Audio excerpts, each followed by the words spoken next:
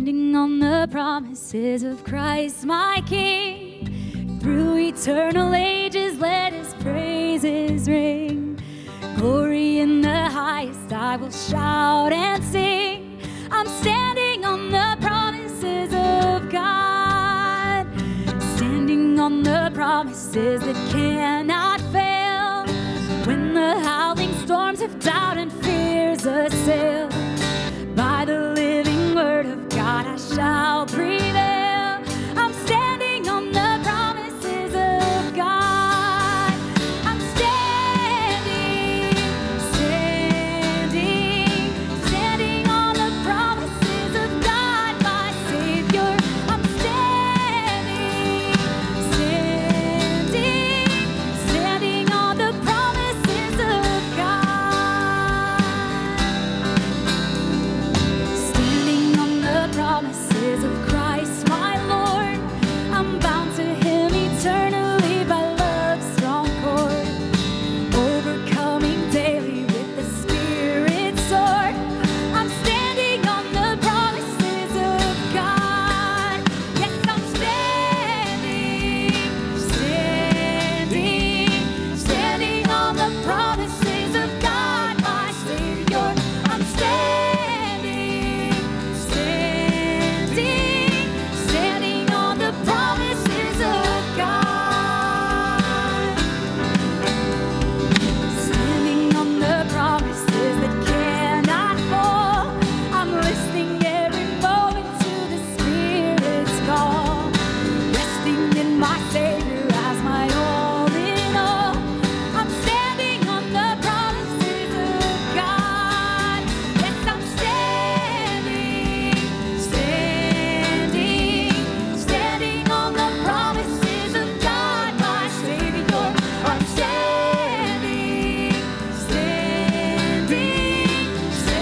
on the promises of God.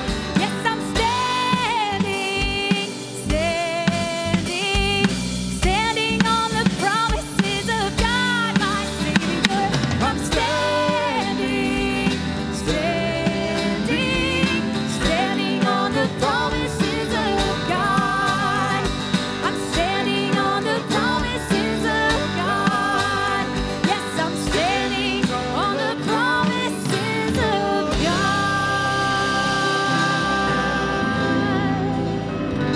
Amen. Isn't he good? Isn't he faithful?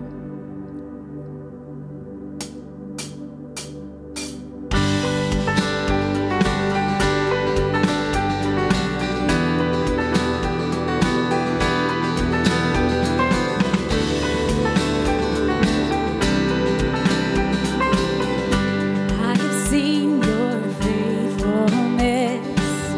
You never break your promises. You are good, always good, my Jesus.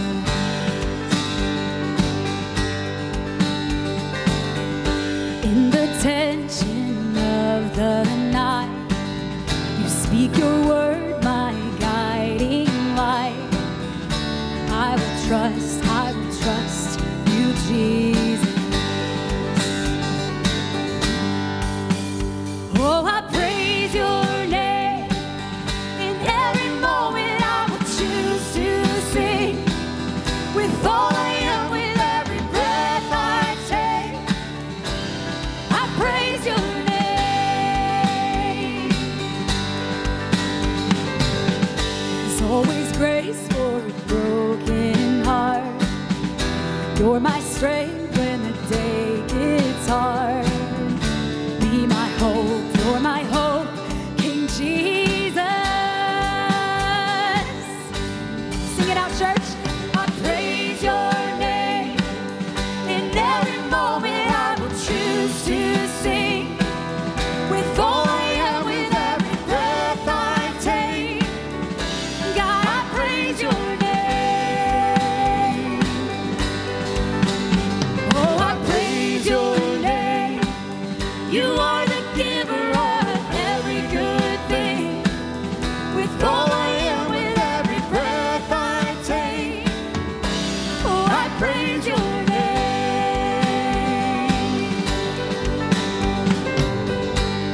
right, it's our choice here, in the good and the bad. Sing it. In the good and the bad times, in the shadow, in the sunlight, it's my joy for my whole life to praise your name. Sing it again. In the good and the bad times, in the shadow, in the sunlight, it's my joy for my whole life to praise your name. One last time. In the good and the bad times, in the shadow, in the sunlight, it's my joy for my whole life to praise your name. God, I praise your name. In every moment I will choose to sing. With all I am, with every breath I take, oh, I praise your name. God, I praise your name. You are the giver of every good thing. With all I am, with every breath I take, I praise your name.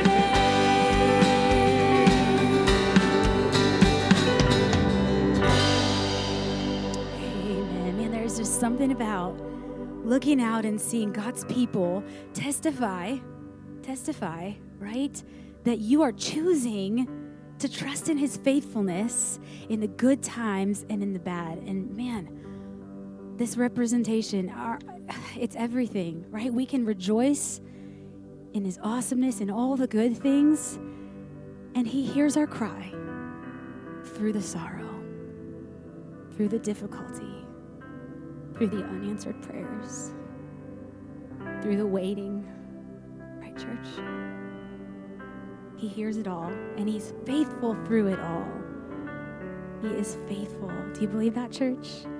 Can we continue singing about his faithfulness? Yeah. All right, let's do it together. Great is thy faithfulness, O God, my Father. There is no shadow of turning with thee. Thou changest not, thy compassions, they fail not. As thou hast been, thou forever wilt be. Great is thy faithfulness, great is thy faithfulness.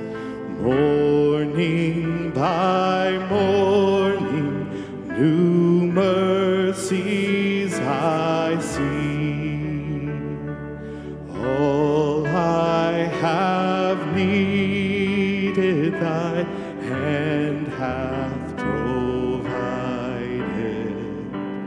Great is thy faithfulness, Lord, unto me.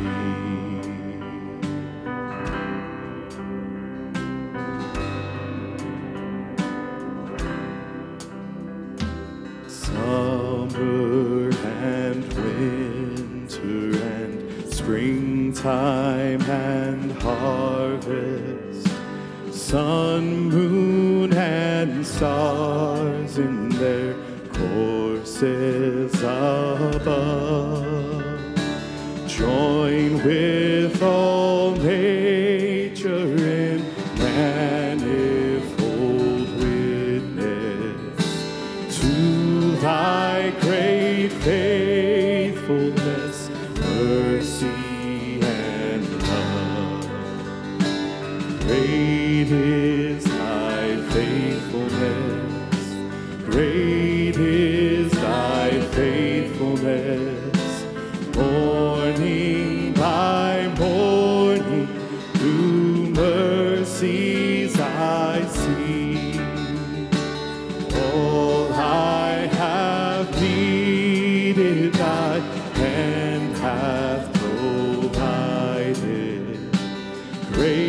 is thy faithfulness, Lord, unto me.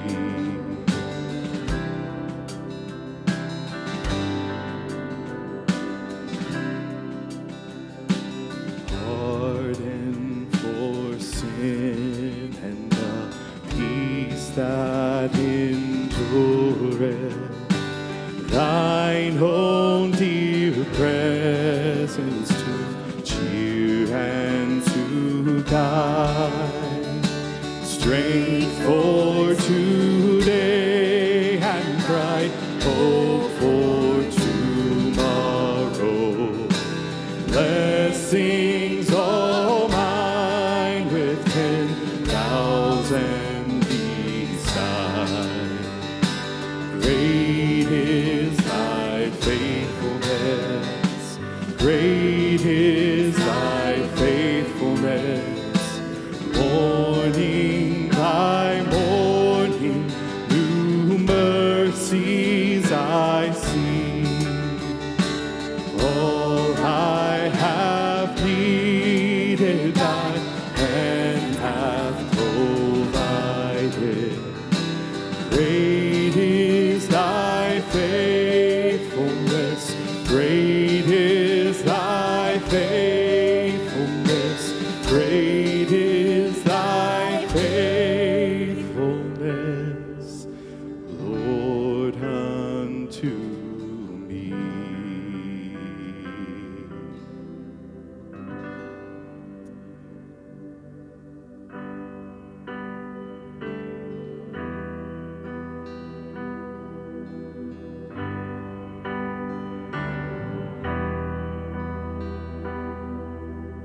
Grander earth has quaked before, moved by the sound of his voice. Seas that are shaken and stirred will be calmed and broken for my regard. And through it all, my eyes are through it all, it is well. And through it all, my eyes are and it is well with me.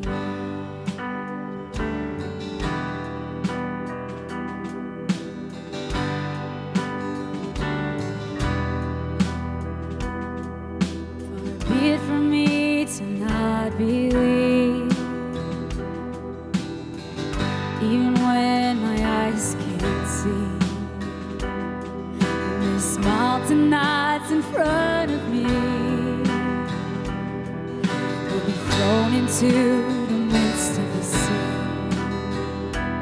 And through it all, my eyes are on you. Through it all, it is well. Through it all, my eyes are on you, and it is well with me.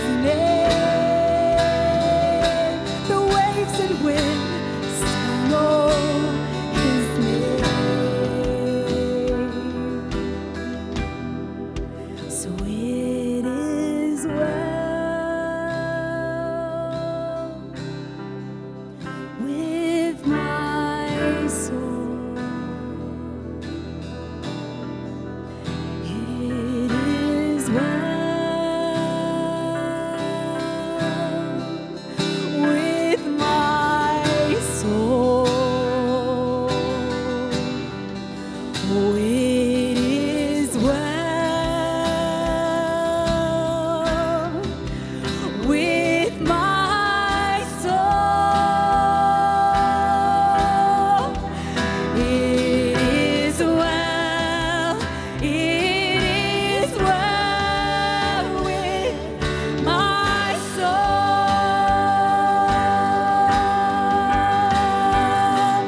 Through it all, my eyes are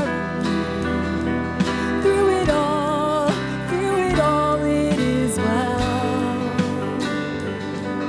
Through it all, my eyes are it is well. It is well with me.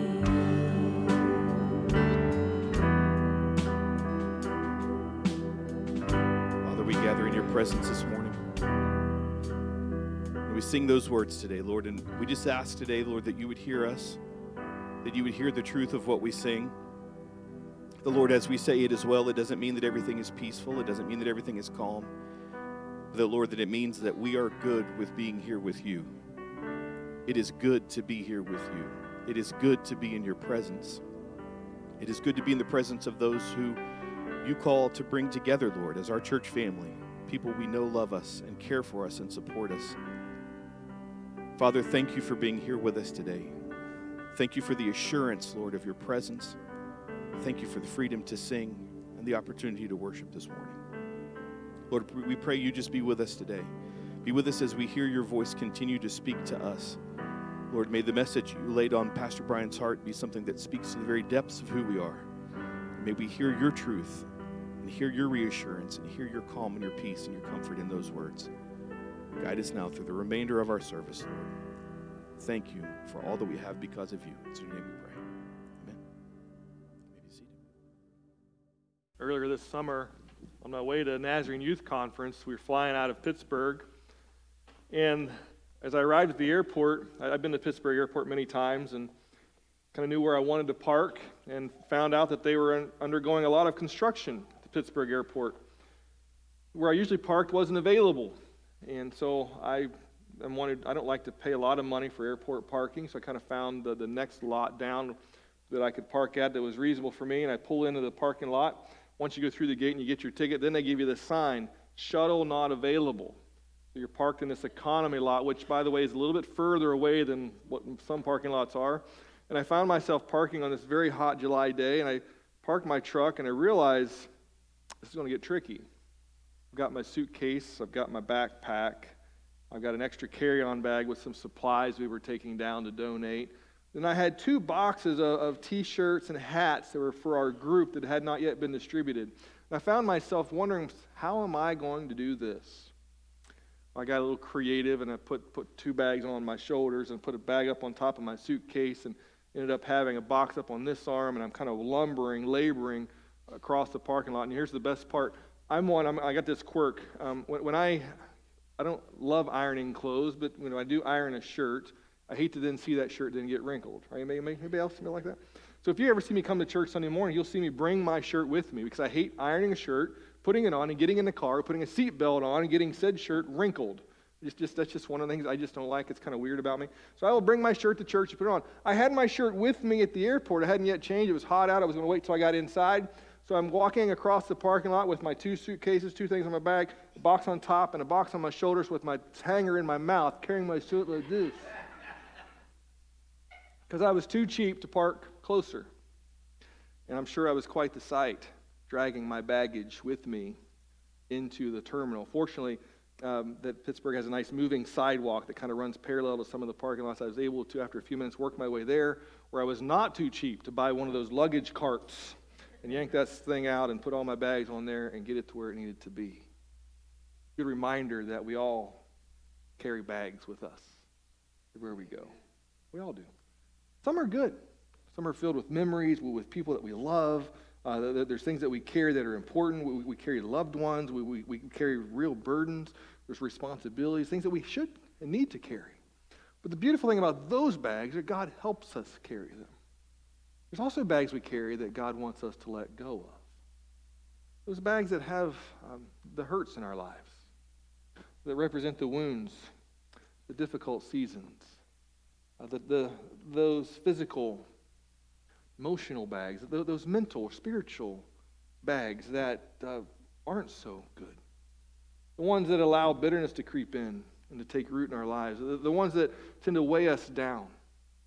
The bags that we use to make excuses when it comes to moving forward or being who it is that God wants us to be, that His grace enables us to be. We tend to cling to them. Before we know it, they become part of who we are. We become associated with. When people envision us, they envision us with our bags around us or beside us. It identifies, or even defines in some cases, who we are. The church, there's good news. While we all have baggage and we all carry it, it doesn't have to be that way. God invites us to bring our bags to Him. Those things that are painful. It's not to say that they don't matter. He's not trying to dismiss them. He's trying to provide healing in spite of them. He's trying to use them for His glory. He wants to add to your story, to make, to shape, and to call you something else. That we're not defined by what has happened, or by how we've been wounded, or by how we've been hurt. Rather, we become defined by the one who lovingly lifts those bags off of our shoulders, if we're willing to let them go. Baggage, what divides? It splits families, pits brother against brother. Baggage can hurt marriages. Baggage can lead to mistrust. It can isolate. Baggage can be used to hide wounds for certain, but the wound is still there. It can prevent healing. It can be used to carry our hurt so we never let go. Our baggage, well, not meant for us to lug behind us. Grace, when it entered the story and entered the picture, helps us deal with baggage. A few months ago, I was walking with some friends through a challenging season. And as I listened to one's problems, and then I met with another person, listened to their problems and their challenges, and there was this division in their relationship. What I come to realize, and you kind of pick this up after 20 years of listening and walking and helping and counseling and being there for people, is you've heard the old adage, there's two sides to every story. Well, I've come to realize there's usually three. There's the two sides, and there's a side in the middle that's typically where the truth tends to fall. But there's a little bit of truth on each side.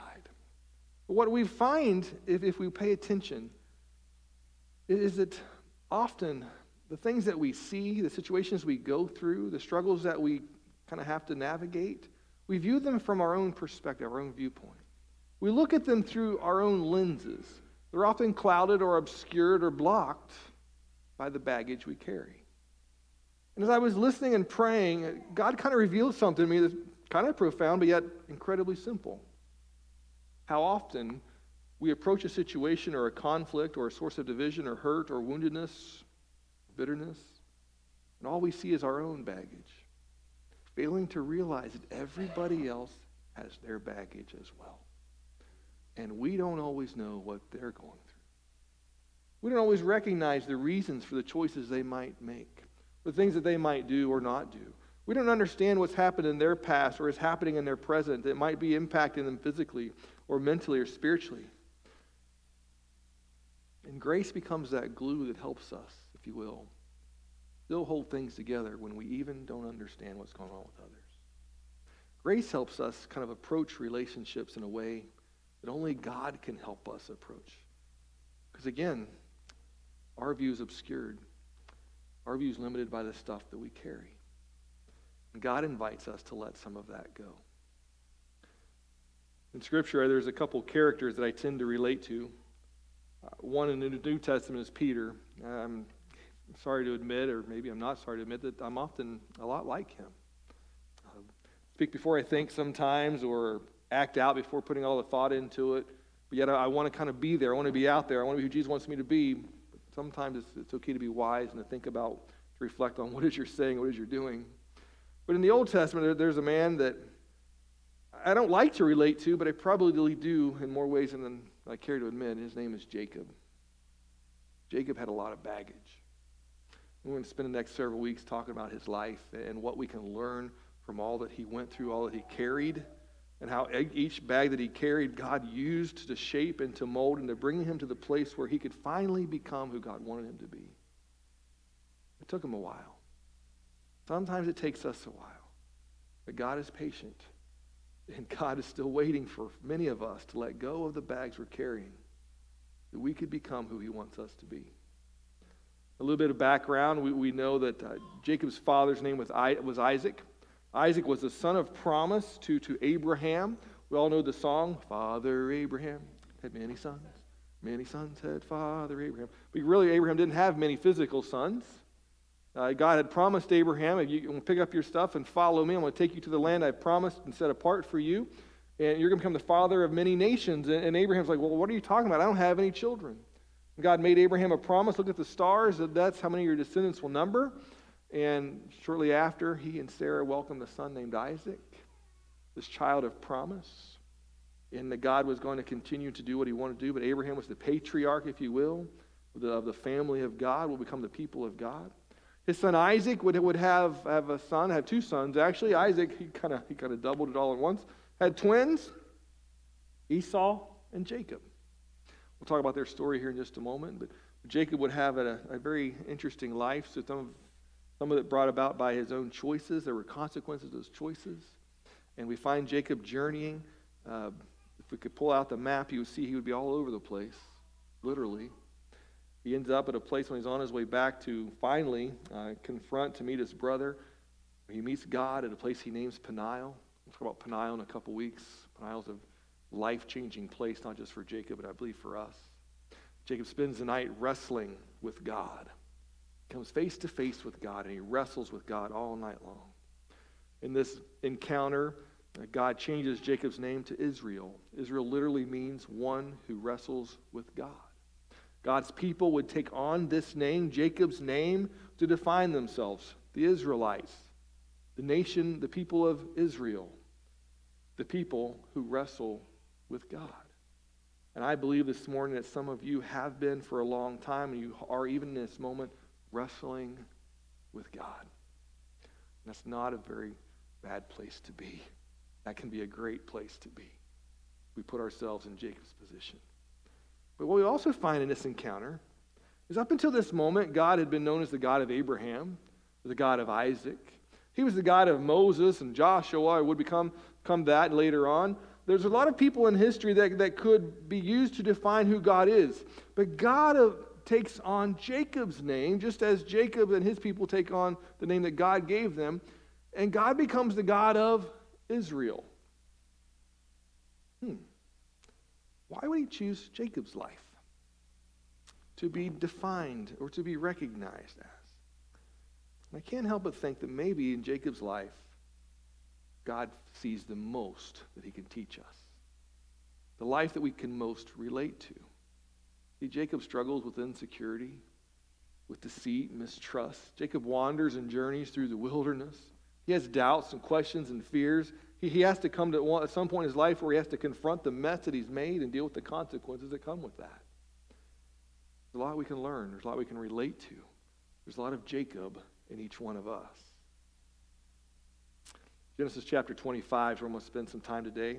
Verses 21 through 34. And today I'm reading out of the New Living Translation. I don't use that a lot, but I like how it reads. I just like how simplistic it is and how visual we can find the story in the New Living Translation this week. Beginning in verse 21, we read, Isaac pleaded with the Lord on behalf of his wife because she was unable to have children. So up to this point, Isaac and his wife Rebekah were living out the same kind of story that his father Abraham had lived out. And God responds to Isaac's petition, to reaching out. The Lord answered Isaac's prayer in verse 21, and Rebekah became pregnant with twins. If I'm going to give Abraham one son, I'm going to give you two, God says. But we read in verse 22, this isn't like a normal pregnancy. Yay, I'm pregnant, we're going to have babies. And then I don't know what the reveal would have looked like back then if you do two little blue balloons or two blue confetti cannons or smoke balls, I don't know. But she's having twins. And you think this would be an exciting time. But in verse 22, we see this really powerful word in Scripture, but. Every time we see the word but in Scripture, there's this change in direction. Things aren't as what they should be. But the two children struggled with each other in her womb. Now, we're not just talking about normal kicking and moving around and jostling. There's something going on inside of her that's just not right.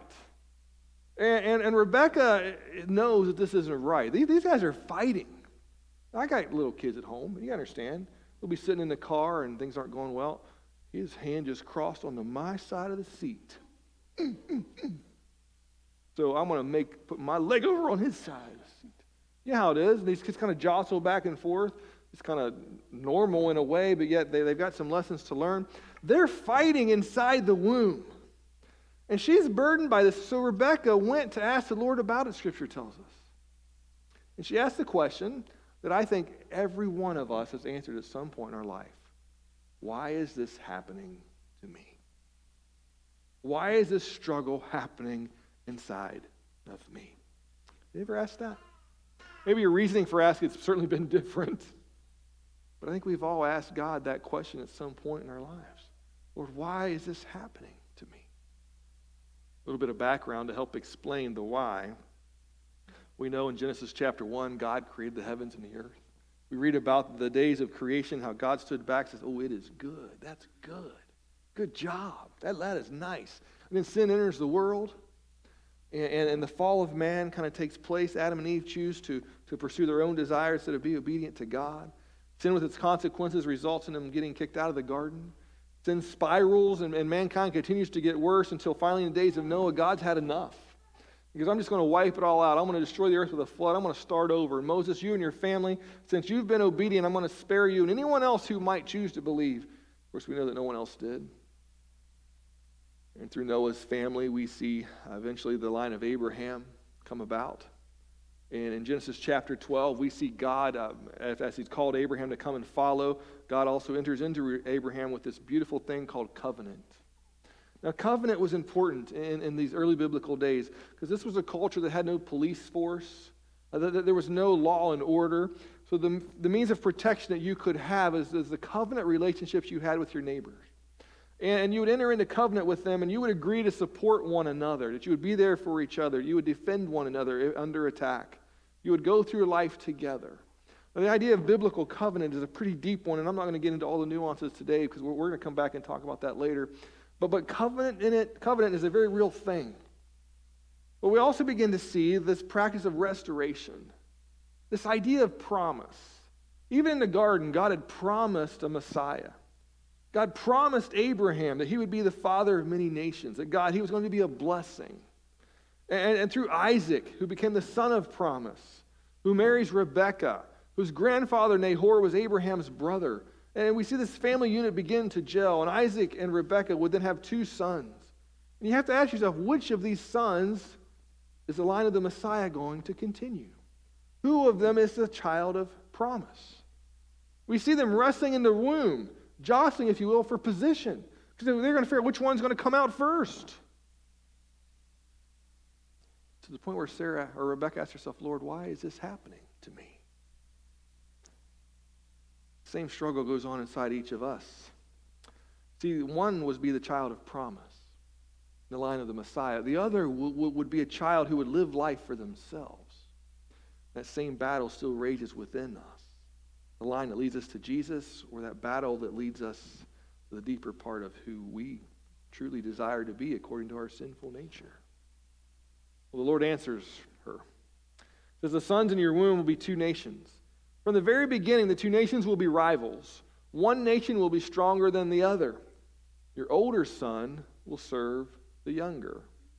When the time came to give birth, Rebekah discovered that she did indeed have twins. Now, this explanation would have been pretty disturbing to Rebekah at this time. See, this isn't how things were done. Culturally, by law or by custom, there was a system that determined family hierarchy. It was called the law of primogeniture. And primogeniture is the right of the firstborn legitimate child to inherit the parent's estate. In most contexts, it means the inheritance of the firstborn son. Now, this would be called agnatic primogeniture. I'm sure you really wanted to know that. But it can also mean by the firstborn daughter, which is referred to as matrilineal primogeniture. You've learned more about primogeniture than you ever thought you would need to. You may have always understood it, you just didn't know what it was called. We still see it in our world today. in the case of monarchies or kings and princes and princesses. It's seen throughout all of history. Being the firstborn matters. It brought order to a chaotic world. It had legal standing. We see God give Moses instructions in Deuteronomy chapter 12 that speaks to primogeniture. It's even biblical. But God tells Rebekah, your older son will serve the younger. God basically is turning the tradition upside down. Isn't that what he does all throughout his word? He turns the establishment upside down. Because when man is left in charge, what do? We mess it up. We drag our bags behind us. We get things out of order. And God has to come in and turn things upside down. Because he wants us to experience life where he carries the bags.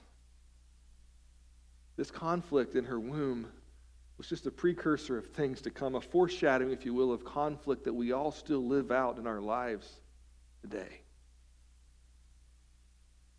And finally, the day of the birth came. Imagine a little bit of excitement, a little bit of anxiousness, I'm sure, as you're carrying two. I've never carried two. Praise the Lord. I don't know what that's like. Some of you do. Some of you have carried one. That's enough. I don't even want to imagine. It's okay. I've been there watching. That's good enough for me. She's given birth to twins.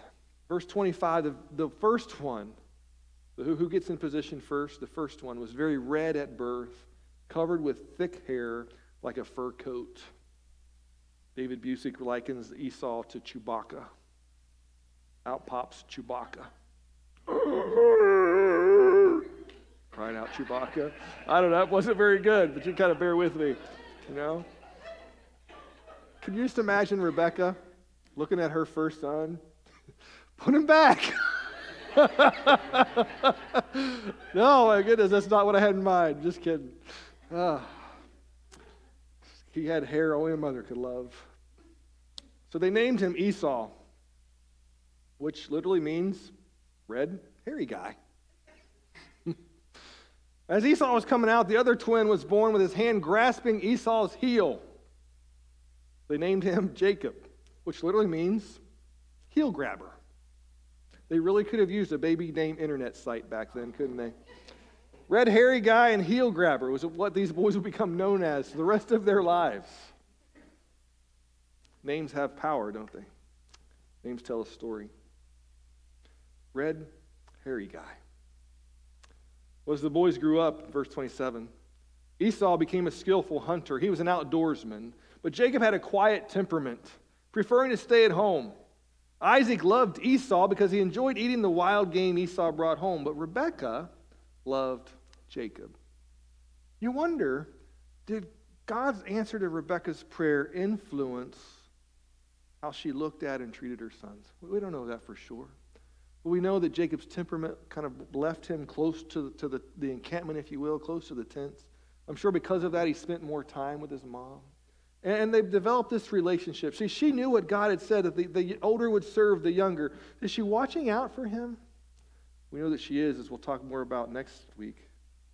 One day, when Jacob was cooking some stew, Esau arrived home from the wilderness exhausted and hungry. He would see their differences in this encounter show up in a very profound and powerful way. Esau, the outdoors, a hunter, not mentioned much in the Old Testament, but this was a sport to him. He enjoyed it. Just like Davy Crockett out in the woods. He was the king of the wild frontier. Anybody remember that song? Davy Crockett, king of the wild frontier. We'll come back and talk about Davy Crockett here in a few weeks. But Esau was the king of the wild frontier. And if he was the king of the wild frontier, then Jacob would have been king of the tents, king of the kitchen. It's really not what men in this day did. But Jacob did it. Temperament kind of led to that. He was mild, which doesn't imply blameless. He was a little bit more quiet, loved by his mother. But regardless of their differences, it doesn't reveal itself profoundly until they have this encounter. You have to wonder, what had Rebekah told Jacob? Was Jacob always looking for an opportunity to overstep his brother? Was he kind of waiting for that chance? Did he kind of take what his mother told him to heart? The parents are adding friction to this relationship by playing favorites. Isaac liking Esau because of the food that he'd bring back. And I get it. You want to talk about holy smokes. This was the very first version, and Isaac liked being a part of that. Rebekah loving Jacob, maybe because of God's declaration, wanting her son to succeed, maybe because they had more in common. Ironically, of the two, what we probably find is that Jacob was probably more like Isaac than Esau was. Regardless, we see this already divided relationship. When one looks at the big picture, it's easy to see how things are setting up for a battle. This struggle that started in the womb is continuing. This is a broken relationship. It's probably never really been together. Esau was a man with no self-control. He was crude, rude, arrogant, self-centered. Well, Jacob, probably you can envision it, was coddled, not used to manual labor, desperate, though, for acceptance, for his father's approval, insecure. And you see the bags already forming behind them. They're there. Maybe they're not real big yet, but they're there. They're already started to drag them behind them, these insecurities, this sense of unknown, this sense of belonging, this sense of position. The dysfunction describes this family. On the surface, the neighbors might think everything is fine. This is the family of promise. One of these two boys is the line of the Messiah. They're living out this story that God had told to Abraham, this promise, this covenant that he'd made. Then we begin to realize how one took it seriously and one really couldn't care less. Verse 30, Esau, after coming home from hunting, says to Jacob, "I'm starved. Give me some of that red stew." This is how Esau got his other name, Edom, which means red. And here Jacob sees an opportunity. "All right," Jacob replied. "But trade me your rights as the firstborn son." "Look, I'm dying of starvation," Esau says in verse 32. "What good is my birthright to me now?" He'd been hunting all day. I'm sure he was tired and famished. Whether he brought something home or not, we don't know. But he comes home and he smells something good. And we've got some good cooks in our church, and I have smelled some of your wares, and I can relate and understand. I have tasted your chocolate chip cookies, and they are good. But here comes Esau. He's famished. And do you ever have kids come to you in the middle of the afternoon? They just had lunch an hour and a half ago. "Mom and Dad, I'm starving. I'm just dying of starvation." They're just over dramatic and exaggerated, just over the top. And maybe it was your wives, it's been your husbands who says that all the time. I don't know. But we've heard it said before. We understand the hyperbole that's being expressed in this moment. Esau's not really dying of starvation. He's just hungry. And what we're about to find out is who Esau really is, what's really important to him. We're also about to see that the elevator doesn't go all the way to the top floor in Esau's mind. In the Hebrew text, the verse 32 literally reads, "Quick, give me a gulp of that red stuff there." That's how it literally translates. Give me a gulp of that red stuff there. And here we get a glimpse inside of the type of person that Esau was or wasn't. See, there's this implied deficiency. We see it in the text itself. See, we see repetition. Sometimes in Scripture it's used for emphasis. If you see a word used twice, repeated twice, it's emphasizing that word. If you see it 3 times, it's typically used as filler because we can't think of anything else to say. And all Esau can say in his hunger and desperation is, "Give me a gulp of that red stuff there." He can't think of anything else to say. He can't think to call it what it is. It's just tomato soup. We also see in the words he used the type of person that he was. The word gulp, it's a Hebrew word, la'at. And the word la'at, I don't bring emphasis to this other than to point out and to help us understand what's really happening here. The word la'at means to swallow greedily or to devour. It's the only time in all of the Old Testament that we see this Hebrew word la'at used, is in this encounter between Esau and Jacob. Now, we do see it in other Hebrew writings, in other rabbinical teachings. But every time that it's used in other writings and teachings, it's in reference to feeding an animal.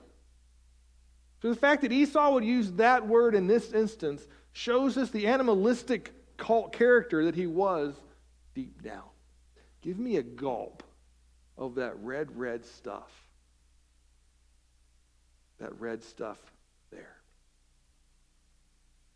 I'm sure at this point you've decided you're much more like Jacob than you are Esau.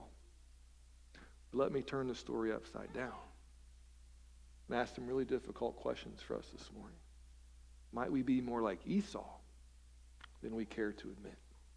Let's dig a little bit deeper and hopefully you'll understand what I'm getting at. If you haven't realized it yet, Esau is raw, he's uncouth, he's gruff, he lacks manners, he's overwhelmed and uncontrolled by his appetites, the things that he wants right now. Self-control is not an attribute that he has. In fact, in Hebrews chapter 12, verse 16, Esau is described as godless, as immoral, as profane. His name stuck. It doesn't tell a complimentary tale of who he was as a person. Now, as unrefined as Esau is, Jacob is sly. He's calculating. Esau has a need, and Jacob sees an opportunity. Verse 33, Jacob said, "First you must swear that your birthright is mine." So Esau swore an oath, thereby selling all his rights as the firstborn to his brother Jacob. Then Jacob gave Esau some bread and lentil stew. Esau ate the meal, then he got up and left. He showed contempt for his rights as the firstborn. It's kind of like Let's Make a Deal comes on TV. All right, you hungry? Okay. Give me your rights, your birthright, and I'll give you some red stuff. Studying this helps us come to the realization and to properly understand what's going on. When we look at this deal, so to speak, your birthright for this bowl of soup, you're probably sitting there thinking, well, that's just laughable. That is so ridiculous. Seriously, Esau, you would trade your birthright for a bowl of soup? Why would Jacob even suggest such a lopsided, irrational proposition?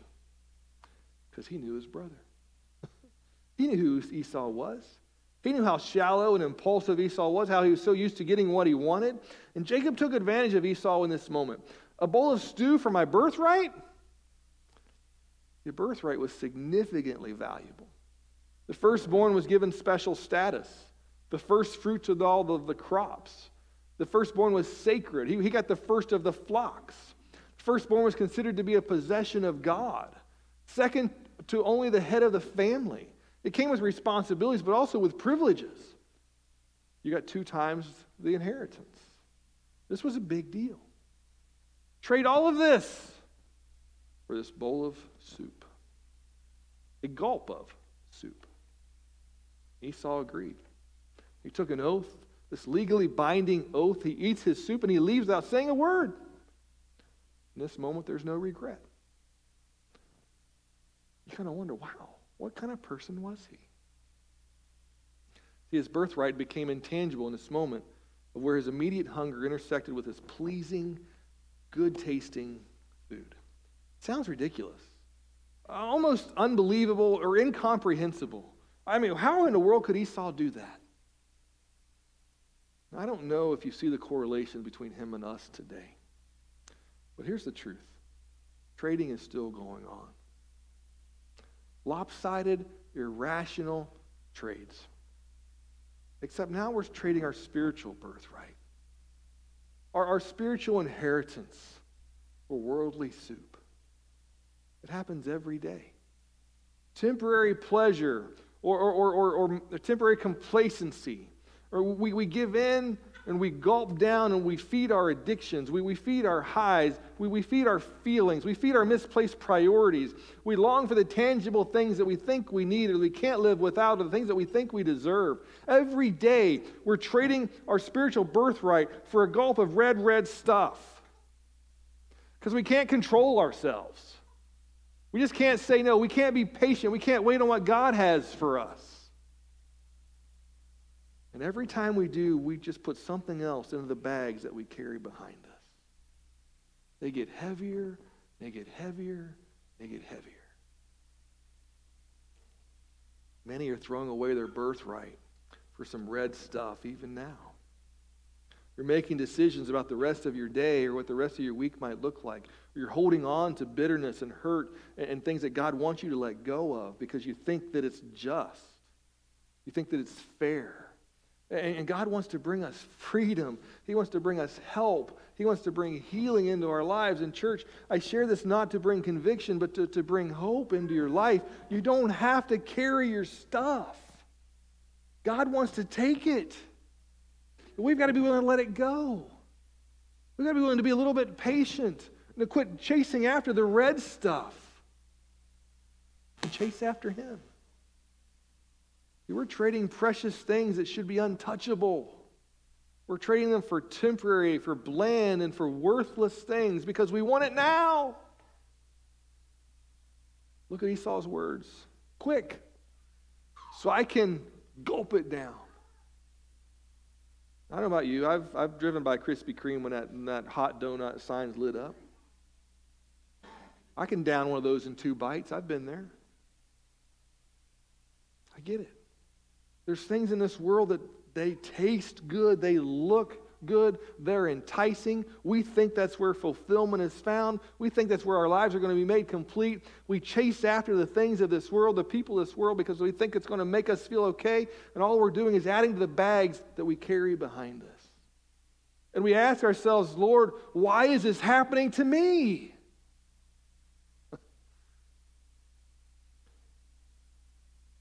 God says, I will satisfy your appetites. So we've been talking about holiness for these last several months together. Holiness is about just letting go of our stuff so there's more room for Him. The whole idea of baggage is coming to this place where we recognize why there's not room for Him in our lives. Because of the things that we carry behind us, things that have happened, things that we're doing, things that we're involved in. And I get some of them are not your fault. You didn't choose them, but yet you're still holding on to the bag. God wants you to let go. It could be physical, it could be emotional, it could be spiritual, and they're all legitimate. God knows them all. He gets it. But if we're not careful, we get to the point where in verse 34, just like Esau he despised his birthright, he had contempt for his birthright, we grow to the same place of despising and having contempt for the very help and hope that God offers to us. See, the bitterness that wells up in the midst of hurt, or in the midst of the wounds you carry, they're not just directed at others. We don't allow God to do something with them that only He can do. Eventually that bitterness turns us where we become bitter towards Him. Because the answer to the question, why is this happening to me, never gets an answer that we can accept. Esau's understanding was limited to the moment. He was hungry and he couldn't wait. This is how addiction grabs hold of us. How affairs begin. This is how our health is compromised, how our integrity is thrown away, how faith becomes watered down because we live for the now. Esau's name meant red, hairy guy. And that's pretty much all he was. There wasn't much more to him. Jacob's name, heel grabber. There's more to the meaning of this name that we will talk about in the weeks to come. But this heel grabber is going to spend his life searching. From the moment he was born, searching for meaning and purpose and full fulfillment. It's going to take him a long time, a number of years. He'll get there.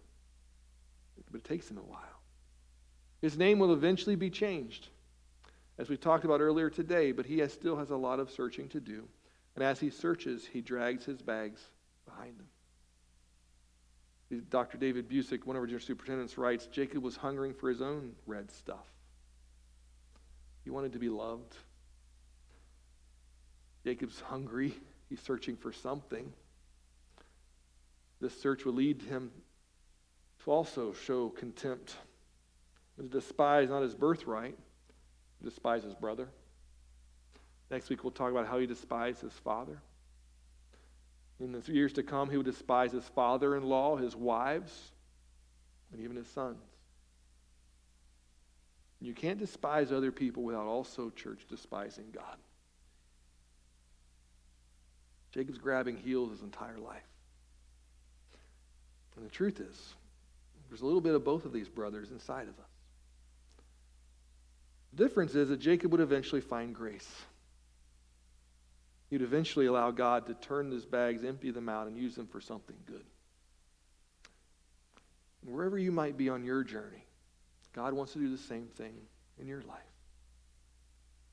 There's pieces you're going to discover as you're going from place to place. God's going to continue to show up. That's what he does. He's faithful. He's asking you today to let go of your stuff. Let go of your bags. Let go of your hurt. Let go of the wounds. Let go of the mistrust. Let go of the bitterness. Let go of the anxiousness. Let go of the disappointment. Let go of the discouragement. Let go of the lies that people have said about you. Let go of all of that stuff and become who God wants you to be, who we can only become through his grace. Why? Why did God choose this family? Such dysfunction and deceit, so disabled and disgraceful. I think he chose his family on purpose. Because if God can work through broken, flawed people like that, then God can work through someone like me. If God can work through someone like Jacob, then God can work through someone like you. And that should give us hope. That should be like, okay, Lord, if you can do that there, then you can do it here. If you can do it in his life, you can do it in anyone's life. It's one of the beautiful truths about Jacob that I love, that I see firsthand God work through broken, flawed people. God kept his promises to Abraham. God kept his promise to Isaac. And God keeps his promise through Jacob. In spite of us, God still keeps and is keeping his promises today. Beautiful thing we'll discover as we go through this conversation together is in the middle of every one of Jacob's conflicts, God shows up. See, God comes to Jacob. Sometimes I can't get to God because I'm dragging all this stuff behind me. And God knows that, and God comes to you. And maybe God's tapped you on the shoulder today. You so desperately want to wrap your arms around his neck and give him a big old hug, but you can't because you're carrying your stuff. Maybe we could let it go this morning. He knows your name. You're not defined by the stuff you carry. You're defined by what he does in and through us. God is still working through our brokenness, our uncertainty, our insecurities, our flaws, our hurts, and our wounds. And just as Jacob was searching, if we would search, grace will find us. God's still showing up and waiting for us to let go of our bags. I invite you to stand with me this morning. And I'm going to pray for us in just a moment, and we're going to worship. Give you a chance to respond. We sang a song earlier this morning about how it is well. I don't know about you, but I've been asking the Lord, I don't want to sing certain songs if they're not true for me. If this song's not true for you, if it's not well, maybe it's because you're holding on to a few bags. God's just asking you to let them go. If the Holy Spirit's speaking to you and you need to kind of this encounter with God and acknowledge the red stuff you've been pursuing in your life, God's here to receive that. You've been living for the now, chasing after the things of this world. Said you want to chase after him. He's here. Let it go. You don't have to be weighed down. Our God offers hope and freedom, forgiveness, grace. Father, thank you for being a God who chases us, who comes to us. The truth is, Lord, if we wait till we've got life figured out, till we've got everything the way it should be to come to you, then we're never going to get there. We need you to come after us. In this room, Father, I can't begin to imagine the weight of the bags that some are carrying. Some we have to carry. We understand, we've talked about that. But we carry them with you. If we're carrying them on our own, Lord, those are the ones we need to let go of. God, I believe you're already working and revealing those things to us. For those, Father, who are chasing after the things of this world, that red stuff that just smells so good, it tastes so good, it looks so enticing, something we have to have. God, would you check our hearts and our spirit, our appetites? Through the help of your Spirit, give us self-control, patience, to wait upon you. Speak through the words of this song. Lord, if it's not well, what are we holding on to? Perhaps, Lord, we need to let go of. Worship him together, church.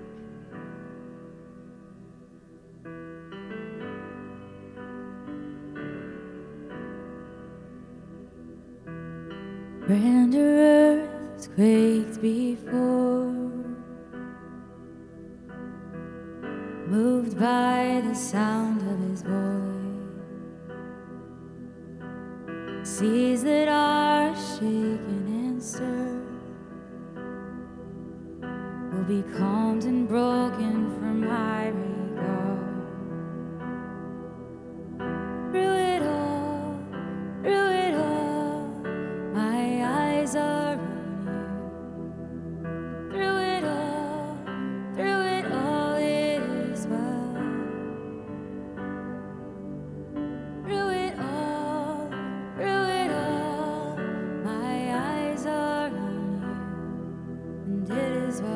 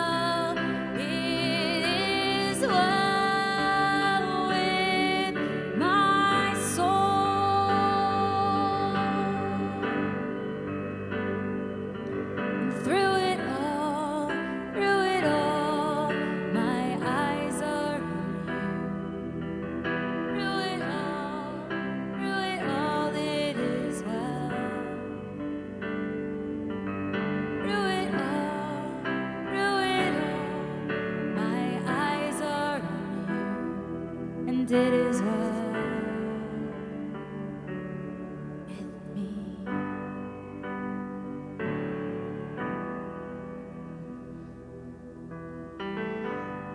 Father, thank you for who you are, the grace you offer, for chasing after us. For Lord, for being that bellhop where nothing that we carry is too much for you.